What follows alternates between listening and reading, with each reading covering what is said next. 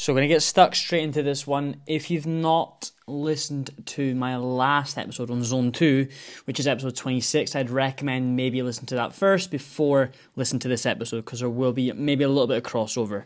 So basically what we're going to talk about now is calculating your lactate threshold, okay, without the use of a science lab or without any blood testing or anything like that, okay. This test is fairly good, and it can give you a true reflection of your actual Zone 2, because obviously, it's just against norms in the usual Zone 2, okay, your usual heart rate zones. It's not 100% accurate to you. However, this makes it a little bit more accurate because it takes into consideration your level of fitness, your level of running, and therefore your lactate threshold as well.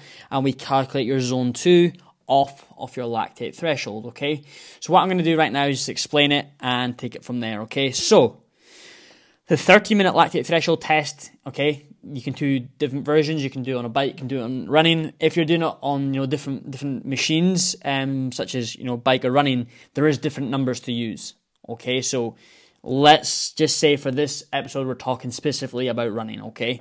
So who is this for, okay? This is for anyone who wants to develop their cardiovascular capacity, okay, in a discipline that involves running. So whether it's footballers, whether it's runners, it could be rugby players, it could be shinty players, okay? It could be, any discipline where you're going to use running to help develop your cardiovascular capacity. So you could be cross-training.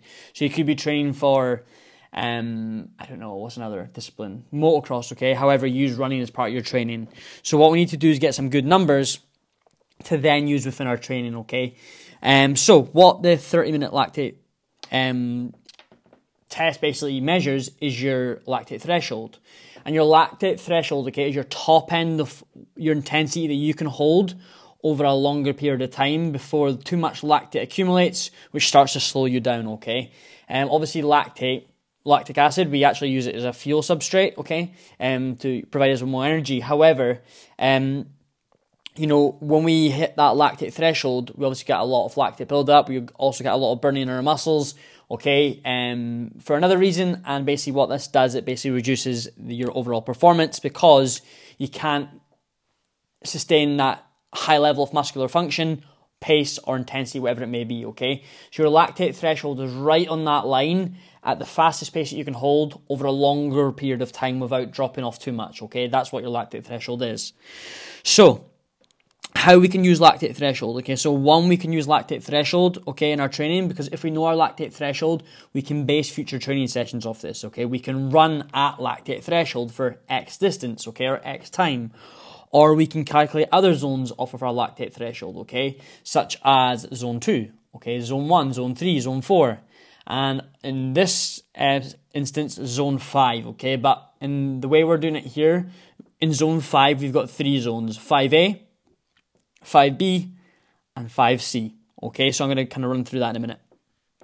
So how does this work, okay? So basically what it is a 30-minute test, okay? It's basically the furthest that you can run, over a 30-minute period, okay? Keeping a consistent pace. So we're not going out at, 3 minutes 30 per kilometer, okay, pace, and then dropping to 5 minutes 30 on the last, kilometer as such, okay? Or the last couple of minutes. We're trying to keep a sustained pace over that 30 minutes and try to do it the fastest that we can, or cover the most amount of distance, okay? So there is some element of pacing needed to do this.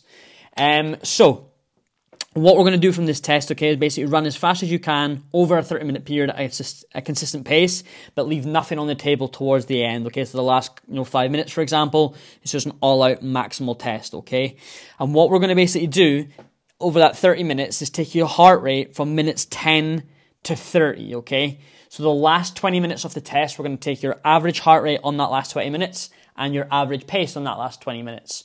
So how to do that if you're using a fitness watch, okay, like a Garmin, is going to be when you hit 10 minutes in, so 10 minutes out of 30, you're going to click the lap button, okay? And what that's going to allow you to do is get data on that next lap. So that next 20 minutes, okay, it'll give you a fresh reading, okay? If you don't, what I've been getting some people to do is simply, if they're using something like Polar Beat or whatever it may be, they can simply just run for 10 minutes, okay?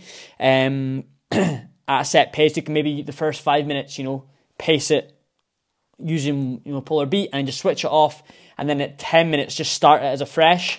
So just keep running, just start as a fresh, and then take that data for the next 20 minutes, okay? Because it's going to be a 20-minute worth of data reading, okay? And what we're going to do over that 20 minutes, the last 20 minutes, is we're going to take your average heart rate across that last 20 minutes, and that is going to be your lactate threshold, okay? The average heart rate over your last 20 minutes of the 30-minute test is your lactate threshold. We're also going to take note of your average pace across that last 20 minutes as well, just for extra data, okay? And you can get a rough idea. So what we can do with that data, okay, is what good is knowing your lactate threshold? Well, now we can calculate other zones such as your true zone 2 or a more accurate representation of your zone 2, okay? So what you've got is your lactate threshold. So let's say it's 170 beats per minute, okay? So it's heart rate we're going off. Okay, so zone 1 is going to be less than 85% of your lactate threshold. So you simply get 170 beats per minute, times it by 0.85, and anything under that is going to be zone 1. Okay, I'm going to put these in the podcast notes just so you know the zones. Okay, zone 2 is going to be 85 to 89% of your lactate threshold. So you simply get 170 beats per minute, which is your lactate threshold and heart rate. Okay, you times that by 0.85, and then you do 170 times 0.89 as well to get 85% and 89%, and the beats per minute in between those are your zone 2. So that might look at, like, I don't know the exact maths off the top of my head. It might look like 144 to 151 beats per minute, for example. Okay, and that there is going to be your zone 2. Whilst I'm here, actually, I will just do it on the calculator here just to make sure that you are happy and you're understanding it, okay? So if it was 170 beats per minute, your lactate threshold, you times that by, 85%, so 0.85, and that's going to give you a lower end of your zone, so that's 144.5 beats per minute, okay? And we're also going to times 170, by 89%, which is 0.89, so it's 144.5 to 151.3. That is your zone 2 zone that you want to stay in for your zone 2 runs, okay? So 144 beats per minute to 151 beats per minute, okay?